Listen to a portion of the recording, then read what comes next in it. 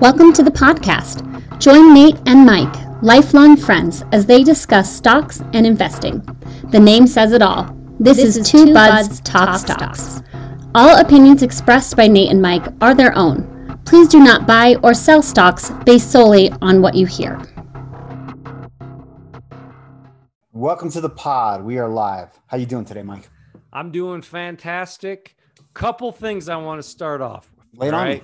I was listening to a couple of our different episodes, and I got I'm going to get a little deep with you today. All right. But then I want to leave off and talk about our ETFs. And then I've got something fun. I want you to start thinking about it.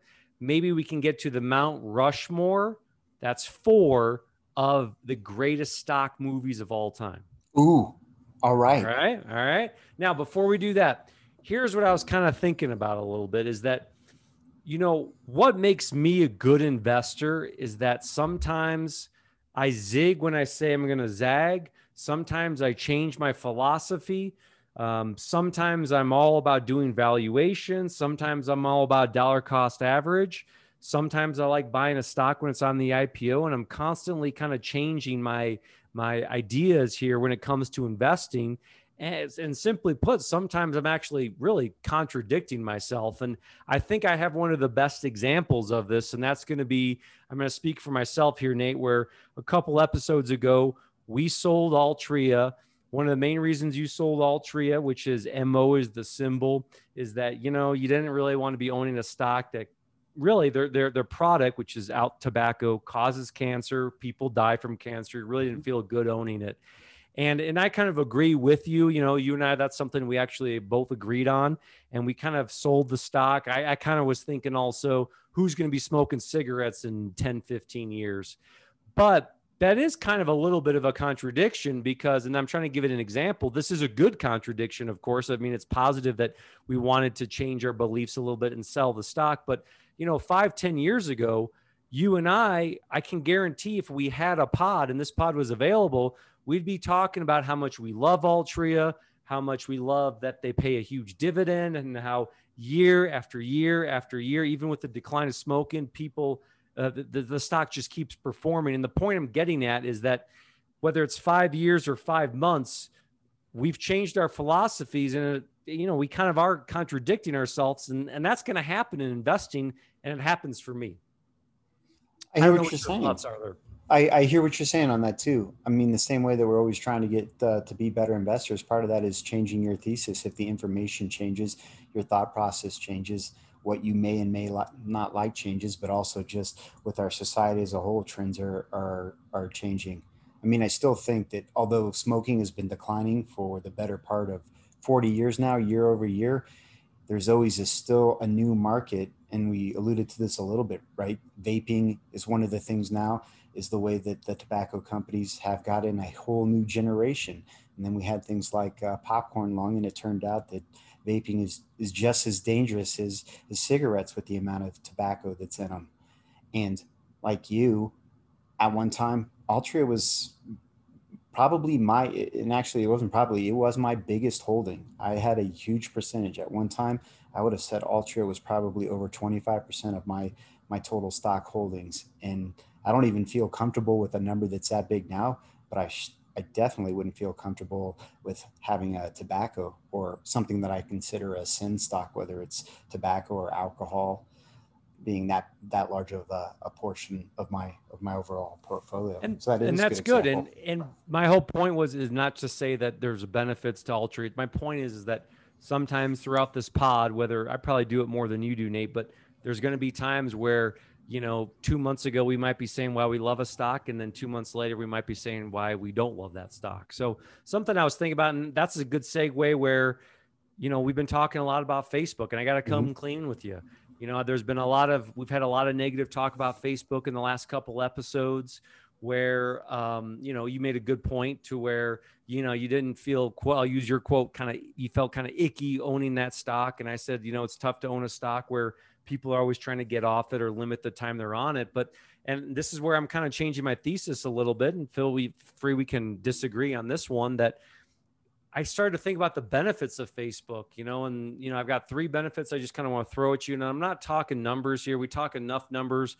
We're going to have a lot of fun talking about the ETFs, but we've been including me, been kind of bagging on Facebook a little bit, but I've been thinking more and more about the positives. And it's, like last year alone, the Facebook users, they donated almost $5 billion to charities. Mm-hmm. That to me is a great positive for the company. Or whether it's a father trying to build a strong relationship with their daughter, or whether it's maybe you have an adult that's suffering from depression, and them seeing their kids swimming in a pool on Facebook gives them hope to get out of bed. Or I'm going to, share another quick, story where I had someone stop me at a Walmart one time. I'm friends with Facebook, and they said, "Hey, I see you running all the time. You've motivated me to actually exercise, get off the couch and go running." So that's kind of why, if maybe you've listened to some episodes where I've been kind of wishy-washy on Facebook, it's because there are benefits to it. And there's kind of both sides sometimes to a stock. And that's just something I wanted to get off my chest and go from there. Yeah, I totally understand that too. I mean, I also feel very conflicted with some of the holdings that I have, because I can almost probably do this with almost any stock in any industry that I hold. There's things that I very much like about the stock, the company, the product, but there's also things that I don't, whether it's the management or how they've dealt with a crisis or something else. So it's never as simple as just black and white. I mean, we're not in a vacuum here. So for every good, there is a negative and vice versa. And this is where, I mean, we've talked about this before. The market is basically just one big disagreement. There's, for as many people as that like something, there's just as many that do not like it. And when we invest, I think you would agree with this too. One of the things we're trying to do is invest in things that we like, that we believe in, or things that we think are doing good, or in the future that we want to see. And that's what makes the market a great place, is because there always will be these differences of opinions. I think it also makes good talk for us and good discussion, right? We're not going to agree 100% on everything.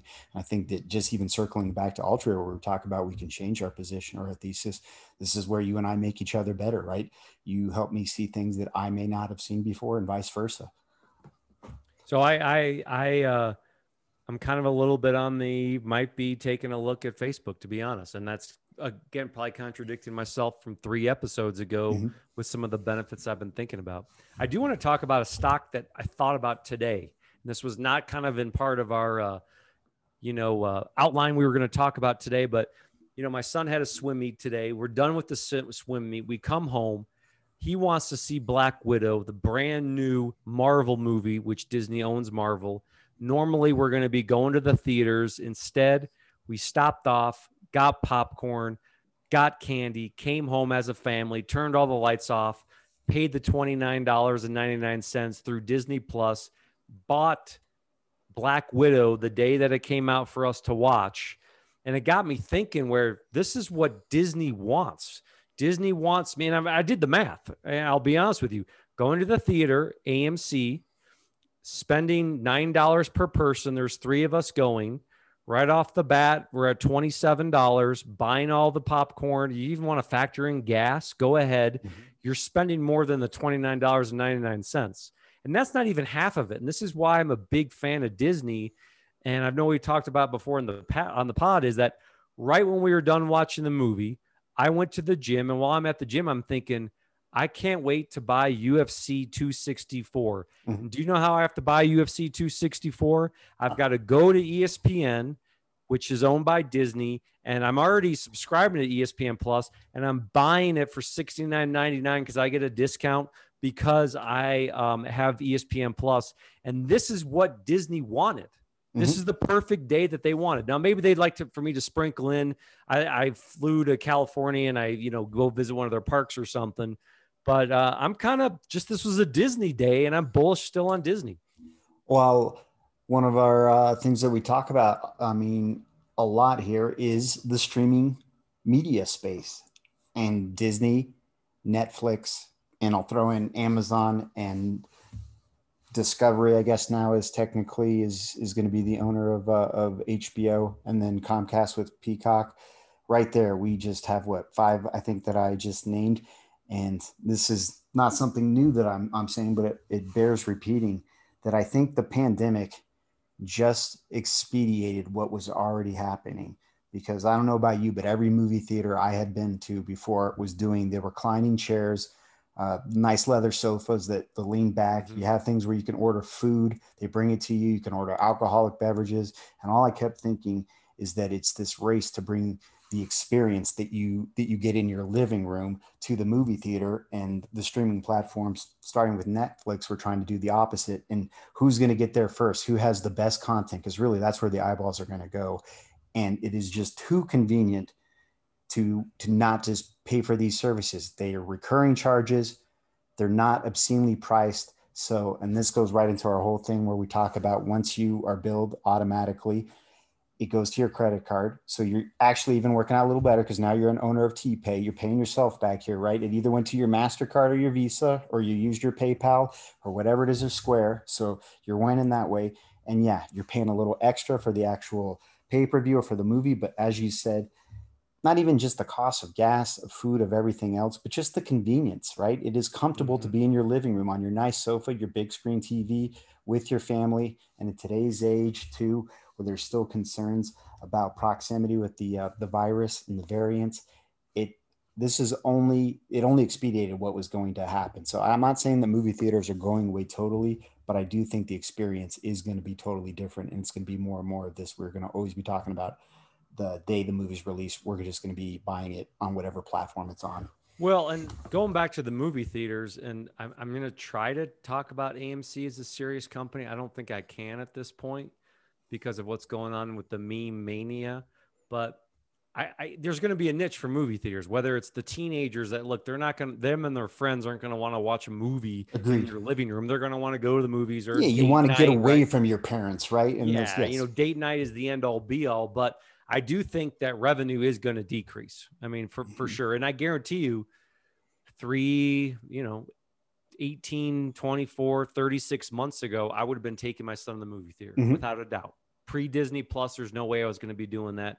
I would also even say with the UFC 264 fight there, I probably, I'm not buying it through ESPN Disney. So something I just was thinking about, and I'm ready. This is our third installment of ETFs. Is that right? This is our third installment of the ETFs. Which one are we talking about today? So just to kind of do a quick recap. And when I say quick, I mean quick. We've had ETF is an exchange traded fund. It's a collection of funds. These funds cost money. That's an expense ratio. Listen to episodes 14, 13, and 12. We have to talk a little bit, yeah. For all those ETFs we talked about communications ETF. We talked about a video game ETF. We talked about a streaming ETF. So listen to those. And we talked about the digital currency one ETF. Now we're going to talk some restaurants. I think this is a fun topic to talk to. I think this topic is so fun. I wouldn't be surprised if this makes a two-parter, okay? Because these are all stocks that some of them we just know and love the ratio. We have seen of any of the ETFs we reviewed in our three-part ETF series, 0.79% expense ratio. Why don't you talk a little bit about that? Yeah, think about it a couple different ways. The expense is what the management team does for managing this fund. So if we want to use nice round numbers, for every $10,000 you're investing, that's $79 just straight off the top of your money, your hard-earned cheese that's going to the management team. Another way to think of that same math is if you had a 10.79% return, it's really as if you only have a 10% return after, just using round numbers. So that's another way to think of it. Whatever your return is, you could have added 0.79 to that. So that's very high. Anything over 0.5% these days is probably, I'm speaking for myself, but I think for you, Mike, too, that's getting up there. So before we dive into this, and maybe you'll disagree, I think they should have named this the Texas restaurant. There's a big kind of Texas vibe here. I'm going to start off with the first one. I drove past one of these today. All right. Oh, symbol is EATZ Eats, 0.79 expense ratio. The first number one holding at 5.78% which again is very common to what we've seen in the other ETFs, except for the VOX communications one, which actually would increase when the market would increase with it. This one appears to be reallocating every month or so. It would make sense with the higher expense ratio too, meaning it's actively managed. That management team is looking on a more regular basis, whether it's quarterly or whatever. They're probably rebalancing. Most ETFs are usually per quarter, or sometimes some are per month. I know we talked about the BUZZ ETF Buzz, that one that was like episode 2 or 3, and that was actually done per month. That was a very aggressive one, by the way. So coming in number 1, 5.78% holding allocation as of July 10th, Chuy's. Yes. This is a Texas-based brand. I drove past one today. My wife goes, let's go eat there for lunch. I'm like, it's 10:15. It's a little early. Yeah, that's probably the sweet spot for Tex-Mex. I actually know this place. I'm wondering if there's only one that I can think of is it's the one basically, it's over in Lakewood, over in that Belmar area. Is that the one that you're talking about, or is there more than one? Mine was actually in a different area. It's a new one. This is Texas-based, but it's the full-blown Tex-Mex. To me, I just think, and I don't know if I'm going to get hate mail, it's just a high-end, better-tasting Chili's, right? You know, I can't even say I'm really familiar with Tex-Mex, right? But that is the whole point of this restaurant chain. I heard about this one years ago. I used to follow this what is it? Investor Business Daily. It's a daily, or was a twice weekly newspaper way back in the day where they had their top 50 list, and it was stocks that they ranked based on things like the earnings growth and momentum. And for a period of time, Chuy's was always on there. And I'd be curious to see what their market cap is now, because I want to say back in these days, it was a sub $500 million company. So I'm glad you brought that up. Yeah, that's seriously small cap. Here's just go into a little bit of details here. We've got a market cap of 729 million, which is extremely small. Okay. We're not even pushing 1 billion. So what I'm going to tell you already about this ETF, feel free. This is just a quick guess before we dive into it. They're not going for the heavy hitters. They're not having McDonald's as their number one holding. They're not having DPZ, Starbucks as their number one holdings. We talked about this in another ETF. I think they're trying to have some of these smaller up and coming restaurants as a bigger holding, so that when these grow up at a faster rate, that the ETF could potentially grow up faster with it. Some quick numbers before I get your comments on that. We're at 729 million, which, to your point, you know, McDonald's is at what, 200 billion. There's a lot of room for this thing to grow. It hasn't even hit 1 billion. Mid cap to me is about 12 to 15 billion, which we'll talk about later when we get into Chipotle. One of the things that I like to do is I like to look back and see how the stock has performed against the market. So if we're talking the Chuy's went from 20 to 37, I don't know if that's necessarily good or bad, but one of the things we can do to make it more apples to apples is compare it to the S&P. And although the past performance isn't always indicative of the future, it still can give us a rough jumping off point, especially since a lot of companies will continue. Well, and I like what your thinking is, and I'm really looking forward to doing this for maybe when we compare other restaurant companies. But this just also goes to show what the S&P 500, and this goes back to what we've been preaching. Sorry if I'm giving you a long answer, from episodes 1, 2, 3, 4, 5, 6, 7, 8, 9, 10, 11, 12, 13, that it's good to keep throwing into the S&P 500, whether it's the VOO ETF or just another S&P fund, because from 2012, when Chuy's went public, the S&P 500 is up 214%. Yeah. And right Chuy's now is what you said, basically 30 from 20 to 37? Well, it's actually up.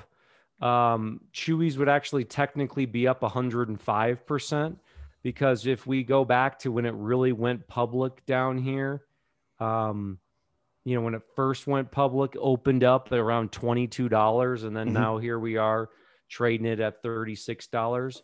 But it does go to show here that it is a little bit more of a volatile, stock that it was crushed in 2000, just like a lot of other companies were as well too. It had a little bit of a bumpy ride in 2000, in the mid of 2017, 2019. So who knows if it's ready for a breakout. I kind of am a little bit skeptical with this ETF already that this is the number one holding. I personally would have felt more comfortable if they had maybe a little bit better known of a company like a McDonald's or like a Domino's, which we've talked about, and so forth.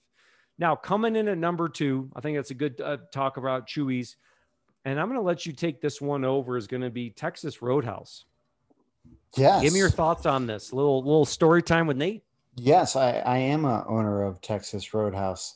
Again, how we differ in investment styles and ideas and thesis too.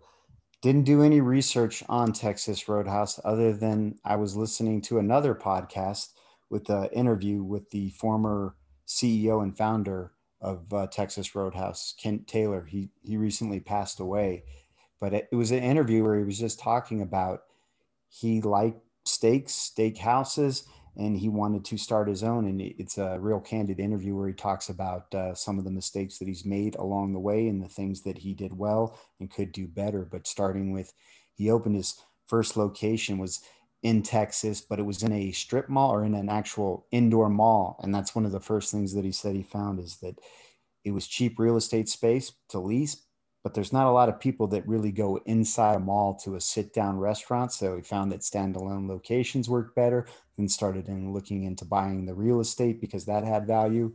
But some of the other things that he talked about doing was, one of the biggest costs for a steakhouse is the cuts of meat, right?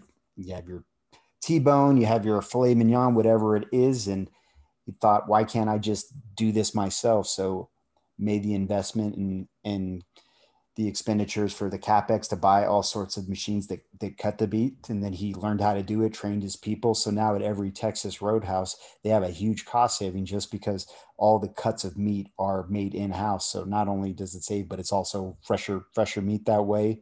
And then my favorite one was dessert. I've eaten at Texas Roadhouse. I'm not a huge one, and I never really thought about this, but they don't have a dessert menu. And so the reason is because he doesn't want people sitting around eating desserts, drinking coffee, chit-chatting when there's other people in line that will be buying the more expensive items, the steak, right? Low margin in those desserts. So his thought was, eat your steak and then just get out. So those are some of the things that really made me like Texas Roadhouse. I made a purchase in it a few years ago. I do like that. I appreciate that, Nate. It's always good to have a little bit of a feedback when you're purchasing a stock. I want to go in a little bit in the numbers. All right, let's get a little detailed here. TXRH is the symbol. They went public October 5th, 2004. Let's compare them to the S&P 500. I'm going to be the first one to admit I was dead wrong. We talked about Chewy first. I really didn't like some of the numbers, just at a quick glance, what I was seeing, how small the company was, how much they've gone up, 105% since their inception. I kind of like to see a little bit more. I thought Texas Roadhouse, I'll be honest, I thought it was going to be a little bit of a dud. It wasn't. They went public, opening up at $11.23 a share. Now they're trading at $96.56 a share. If you had $10,000 that you put into Texas Roadhouse when they went public, you would have $103,600 compared to the S&P 500 at $52,711. And that's factoring in dividends. Now, Nate, we don't talk about this too much, so I want to apologize to the audience here. When it comes to me, and maybe I'm old school, I look at it, when I get dividends, I reinvest 100% of the time. Again, that might change, in the future, but I reinvest 100% of the time. How do you, not to get off topic, how do you handle your dividends? I invest all my dividends, but I do it a little different than you do. There was a time where we did it exactly the same way with the DRIP. It's called a dividend reinvestment program. Your brokerage just allows you to sign up for that, and the brokerage account takes care of the rest. It'll just take whatever dividend you get and it'll reinvest it back into the original holding. That's what I do. Go ahead. That's what I used to do, but again, as I've touted, the whole idea of fractional shares was a game changer. And although the DRIP program still reinvested fractional shares, I just changed it up a little bit, and I elect to get my dividends in cash. So I just get straight cash. So when the dividends paid, I see the cash in my brokerage account. What I would do is take a piece of that cash and I will put it back into the original holding, but then I will take the other cash and I will distribute that to other companies that I like. And the reason I do that is just because to me, it's a way to add to the flywheel, the compound effect, and spread the wealth and hedge my investments, as well as get a little more diversification. But the idea is the same. You and I both agree that all dividends are being reinvested in some way or another.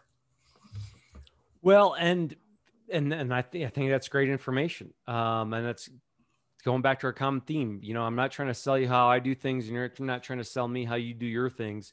It's good to hear different perspectives. I know Opa the Oracle actually takes the cash. Side note there. This is also too. I mean, I might do that at some point in time too. It's always nice to have options, right? Yep, absolutely. I'm still all about the dividend. I don't know if and we could do maybe a whole episode on this of investing in the market and the psychological aspects of it. Mm-hmm. That's a big psychological part for me. It's something that we've butted heads on a little bit. Let's just pick a random stock that doesn't pay a dividend. I don't know, maybe Disney. That I just am so accustomed to getting paid to wait.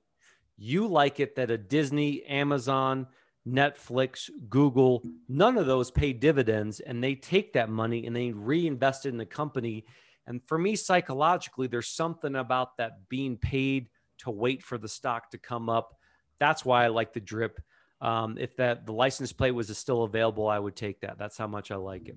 Well, but let's move on a little bit. I was just going to say, this also is the thing too. We talked about this before. I mean, I've been told I'm a Buffett basher here, but this take actually came from Buffett that I liked, is this, that when you think about what dividends are, you're being taxed twice, depending on what account you have it in. If it's an individual account, not a retirement account, you decide to keep that cash, you have to pay taxes on it too. The company itself, when they pay their dividends, they have to pay corporate tax on it. So it was Buffett that brought this to my attention. The reason why Berkshire doesn't pay a dividend is because it's a double taxation. And he always thought that he could do better reinvesting the money into the business or into other companies. So yeah, to your point, with a lot of growth companies, they're not at that stage anyways to pay dividends. But I also like to see that they're taking that money, reinvesting in the business, whether it's other forms of buying back shares or just new technologies or streamlining efficiencies, whatever it is. Here's the thing. I'm excited here, Nate. You want to know why I'm excited? I found a stock that is giving Texas Roadhouse a run for its money, and it's not even close. And they are destroying Texas Roadhouse tenfold with how much they've gone up. And we're going to talk about the stock for a while. This is one of the best performing stocks in the last 10 years. It's not even close. We can go back to their inception. I know just based on this, we've talked about this before. It's got to be. I do not own it. My DPZ? 9-year-old son owns it. DPZ. Yes, Domino's Pizza. And let's. This is such a big. We're gonna have to just move on from Texas Roadhouse because it's not even close. It's like comparing NFL to high school. All right. So let's talk a little DPZ. So I'm going to give you a little bit of a background. I'm going to start with when they went public. DPZ is the symbol. Domino's. They're such a good stock. My 9-year-old didn't even say, I want Domino's. He said DPZ.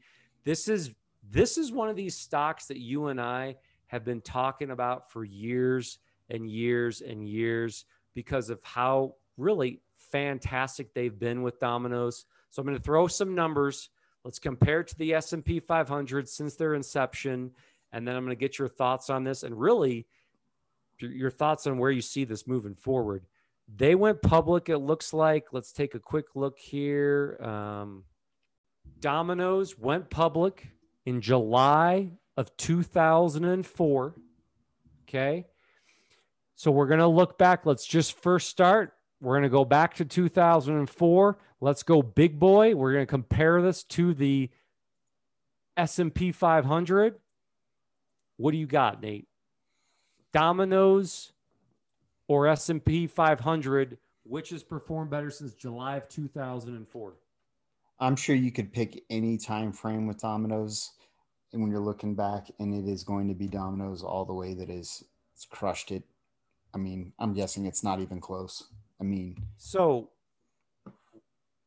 when you had, and there's a time frame of what made Domino's so special is, and this is a good thing to think about, and we're going to go in a little bit down memory lane here, is that, well, forget it. I'm all over the place. I'm just so excited with these numbers here. I can't contain myself. Since July 13th of 2004, if you had $10,000, you put in the S&P 500, that $10,000 turns into $53,679. That's a good rate of return. That's looking at a 437% rate of return. And guys, that's nothing to sneeze at. This is what we've been talking about. If you get overwhelmed where we're throwing steakhouses and ETFs and Comcast and DPZ and Disney, and you don't know where to put your money, if let's say since 2004, you're putting your money in the S&P 500, you're up 437%. That's nothing to slouch at. Okay. Mm-hmm. DPZ, since if you put $10,000, you're looking at $735,952. Okay. That's 7,255%. Domino's is up from 2004 and 2021. What makes me really like Domino's, and then I'll put it back on you, and why I still haven't invested in them. And this is that psychological part. I'll be the first one to admit, Nate, why I haven't invested in Domino's over all these years is I keep thinking, well, it can't keep going any higher. I was saying that at 195, at 210, 220. This is an example where you would dollar cost average DPZ. Now, here's the thing. Do you know, I'm putting you on the spot here, there was a lull from 2000, and I don't want you to think you put your money in 2004, come 2011, you've got a 10 bagger on your hands and the stock's just crushing it. No, 2008, trading at $13. It opened up at $13.50. Trading it in 2009, $8 a share. 2011, $15 a share. 2012, $33 a share. That's really nothing to look at either. It wasn't until they fired their CEO. I don't want people to lose their jobs. They fired their CEO. They got a brand new CEO. He turned around the entire company, and essentially from really 2016, when it was trading around 130 to current, it's been on a complete and utter tear. Your thoughts on Domino's?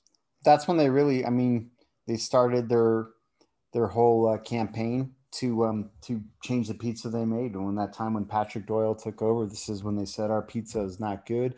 We want to make better pizza. And they did all these ad campaigns. And since then, it's been on a turnaround. I will say this. I was just thinking of this. And earlier on, you were talking about AMC for a second. And this is a weird kind of comparison, but you were looking for a way to talk about a meme stock.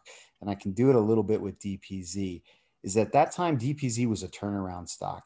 It was deep value, dirty value, or whatever. But you just mentioned when it was $8.50, it was probably $8.50 for a reason. One, and first and foremost, their pizza was not very good. Their management was not good. So they cleaned house and they brought somebody in. So if you believed that Patrick Doyle was the guy and had the right idea on how to turn around Domino's by designing the pizza, all the ingredients, and you thought that would happen, $8.50 would have been a good time to get in. But also there was plenty of people that said, I don't know, Domino's pizza has not been good for a long time. I don't think it's going to happen, and maybe stay away. So the comparison is this is what happens with meme stocks, at least in the case of AMC and GameStop. Both of these companies, I would say, are in turnaround periods. We talked about the movie theater.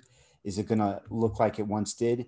If you believe that movie theaters can turn it around, then maybe this is a good price. If you think that GameStop can change their business model from in-store to online purchases, then maybe this is a good value. This is the great thing. You don't have to participate if you don't want to. You can just stay on the sidelines. And to the point of Domino's, here we are all these years later, and you and I are talking about, why didn't we ever get into Domino's? Can we get into Domino's? Here's the one thing I found. good companies that perform well, they continue to perform well. So the management team, I mean, is still in place. I should say Patrick Doyle left, but I mean, those that were under him are now running the show. So I think that Domino's continues to do well over the foreseeable future. And I'm not a Patriots fan, but to me, this is as good of an example of Patriots pre-Bill Belichick was losing, not making the playoffs. I mean, again, in 2008, $5 a share Domino's. They get new management. Patriots get Bill Belichick. They win all these Super Bowls, blah, blah, blah. That's enough Patriot talk for me. It's the exact same thing. You put the right management in this company, and then all of a sudden you're at 104, 122, 244, 336, $457. And here's the other thing I really like about DPZ Domino's. Again, I don't own it. Do you own it? Like you, I do not. One of the boys owns it in their portfolio too. But I got to a point where my portfolio, I haven't added any new stocks, but maybe I'll take one out someday and then I'll put it in, but I don't own it either. Well, and here's the thing I don't have the numbers to back this up, right? This is not a number thing. This is just my gut. We've talked about Uber. Mm-hmm. We've talked about Grubhub, and I'm going to paraphrase what you told me. Essentially, with Grubhub, you do a $38 order. When it's all said and done, you pay the restaurant, you pay the driver, you pay all this other stuff. It's Grubhub's DoorDash. Getting like DoorDash. Yeah. Same idea, though. I mean, Grubhub is probably the same deal, too. And that's fine. I mean, it's the same thing. At the end of the day with DoorDash, they're making $1 on a $38 purchase. People have been delivering pizzas since the movie E.T. came out, okay? Pizza delivery, because I remember that famous scene when they're delivering the pizzas. Remember that around the kitchen table? Probably people before have been delivering pizzas forever, and I could see it where 10, 15, and I could be wrong, 10, 15, 20 years down the line, I'm wrong a lot of the time, Uber fades out because it's not a profitable company. DoorDash fades out. All these companies fade out, and you've now got Domino's, which essentially is it's been a generational, they're the first delivery food company of all time, was the pizza business, right? I mean, there's no shortage of places, whether you're talking the chains like Domino's or Pizza Hut that deliver, but I mean, even most mom and pop places deliver, and maybe that's where the niche now is, that they can do it even more easily with something like a DoorDash or Grubhub or an Uber Eats. But that's I would say the two, Chinese food and pizza, are staples of what you think of with delivery food, right? And here's the thing, forget the actual pizzas being delivered. It's that the margin, when Grubhub delivers your food, they didn't make that food. They don't own the rights to that food. When Domino's delivers the pizza, they're the ones that own the dough, own the ingredients that make the actual item that they are delivering to you. They own the car probably. Well, they pay the driver. But the point I'm getting at, that's why I'm very bearish when it comes to Uber and DoorDash and companies like that. After what you brought up to me, is that they're not delivering the product that they made that they're going to make a huge margin on. That's where Domino's is turning that around. And I think it's really impressive. To me, they're more impressive than Texas Roadhouse. Well, one of the run that they've had.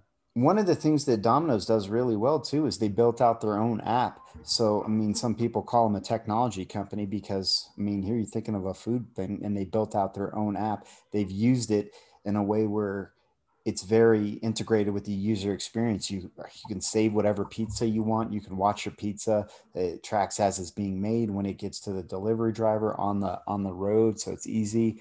They also have all sorts of things with coupons, and they send them out. So they'll target a certain area. So maybe they just want to do a deal on a Hawaiian pizza with pineapple and ham.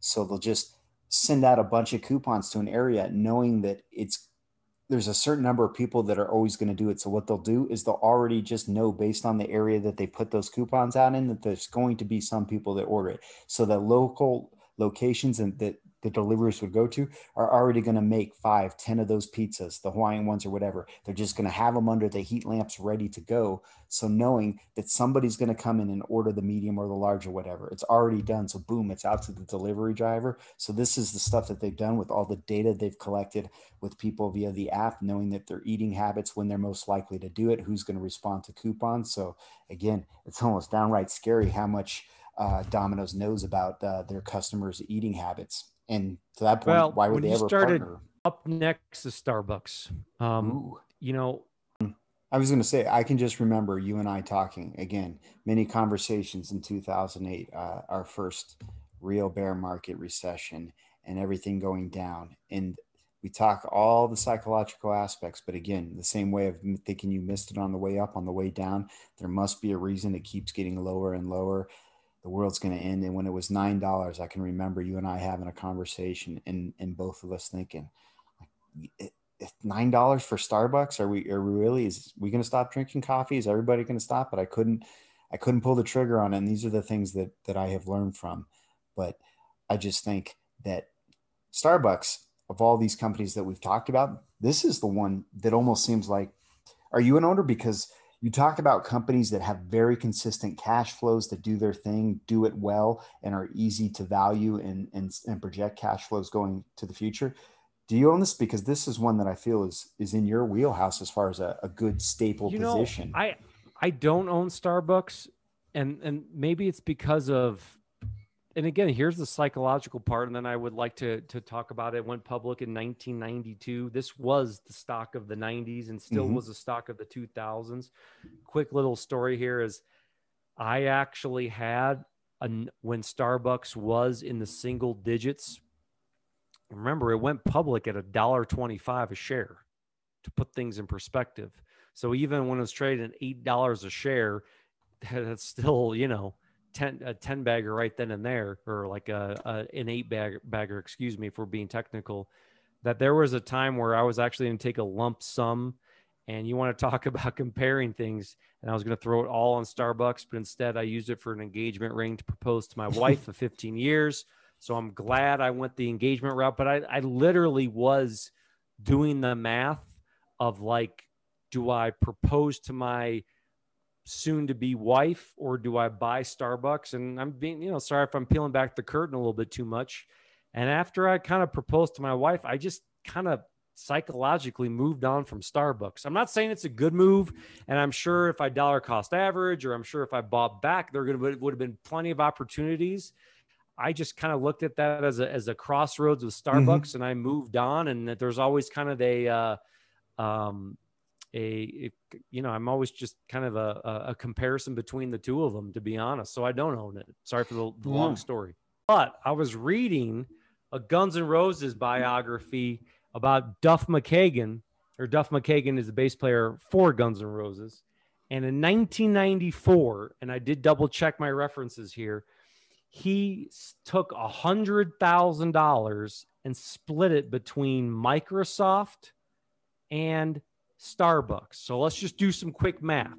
Now, when you take Starbucks and compare it to the S&P 500 from 1994 to current, the S&P 500 is up almost 1,100%. So your $10,000 invested in the S&P 500 would give you $120,945. Starbucks is up over 11,000%. 11,000%. Can you comprehend that? That's like trying to comprehend how many stars are out there. Okay. So you take your $10,000 as an example, comparing it to the S&P 500, you put that in Starbucks, you're at 1.1 million. I'm doing the quick math that if Duff McKagan from Guns N' Roses split that, put $50,000, you'd have almost more than $5 million in Starbucks just by keeping it.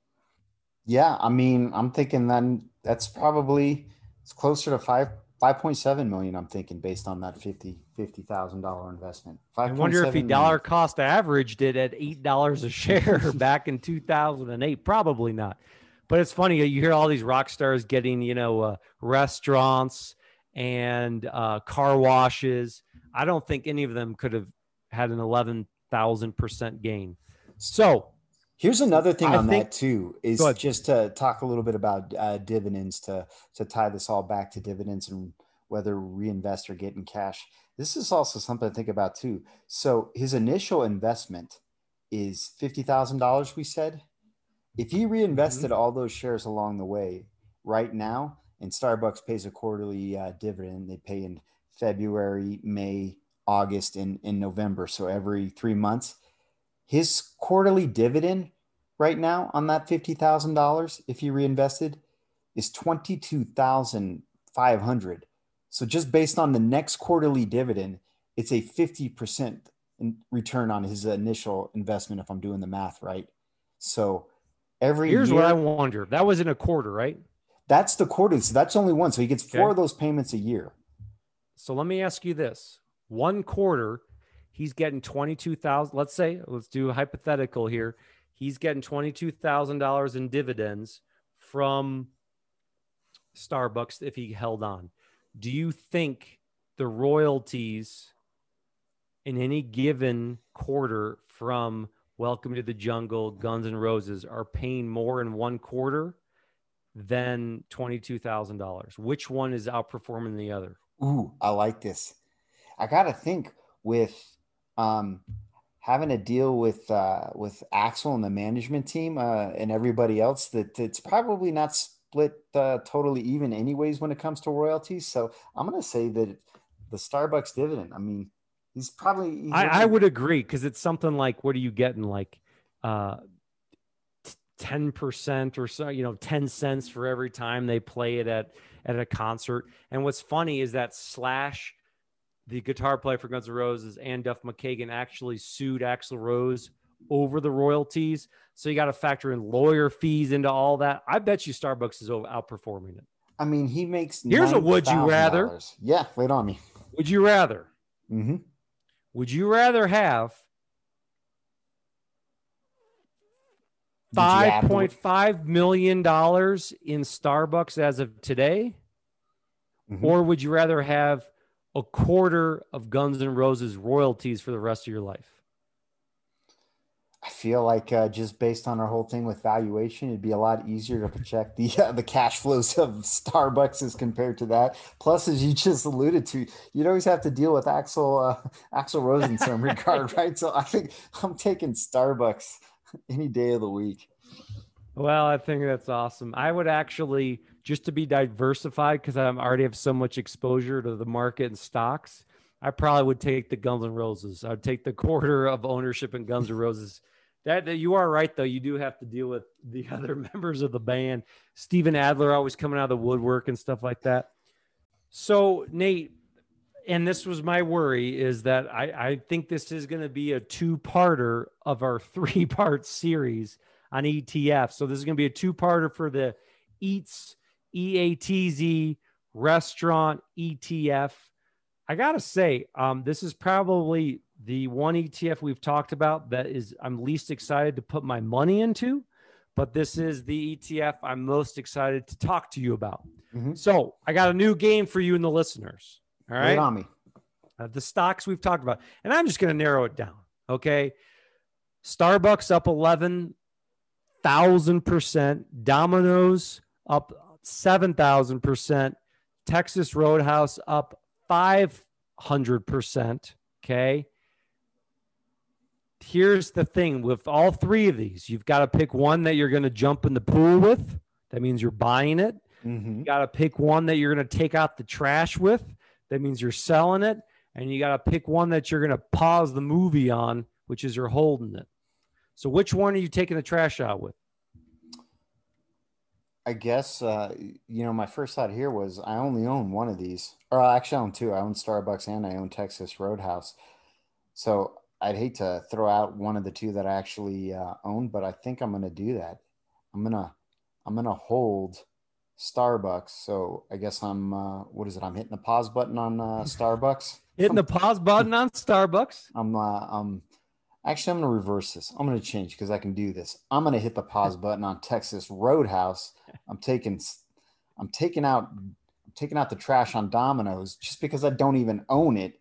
And then I'm jumping in the pool with with which one haven't I done? Starbucks. Starbucks. There it is. Yes. So jumping in the pool, Starbucks, taking out the trash, Domino's, hitting the pause button on Texas Roadhouse. This is the psychological part. Again, I kind of feel like I was at the crossroads. Was not that you asked me, but I'm going to do the same thing. Okay. I think I'm taking out the trash with Starbucks because it's the weird. I went the route of proposing my wife. I'm just not going back to Starbucks. Not saying they're a great company. I already given them enough money as it is. Did you know, on a quick side note of Starbucks, and this is one of those great mysteries in life, there's not enough coffee beans in the planet to actually produce as much coffee that Starbucks makes? Yeah, we talked about this on one of the past episodes, right? This made news. This is interesting. Well, it's just something that you don't research. You just let it be. Okay. That's right. I'm going to take out the trash on Starbucks. I'm going to pause the button on Domino's, and I'm going to jump in the pool with Texas Roadhouse. All right. Yeah. And this was our two-parter. Nate, I want to just throw a little bit of a shout out, and then I want you to tell people how they can get a hold of us. I say this, we joke around on this pod, but I really do appreciate all of the support. United States, Canada, United Kingdom, Portugal, Sweden, Vietnam, Switzerland, Russia, Australia, all those places people are listening to. Let's go within the United States: Colorado, Virginia, Florida, New Mexico, California, Texas Roadhouse, Wyoming, New Jersey, Ohio, New York, Illinois, Indiana, Pennsylvania, Nevada, Michigan, Washington, Arkansas, Oklahoma. It's like the license plate game. We're getting them all. Appreciate everything. Appreciate all the feedback. Nate, how can people get a hold of us?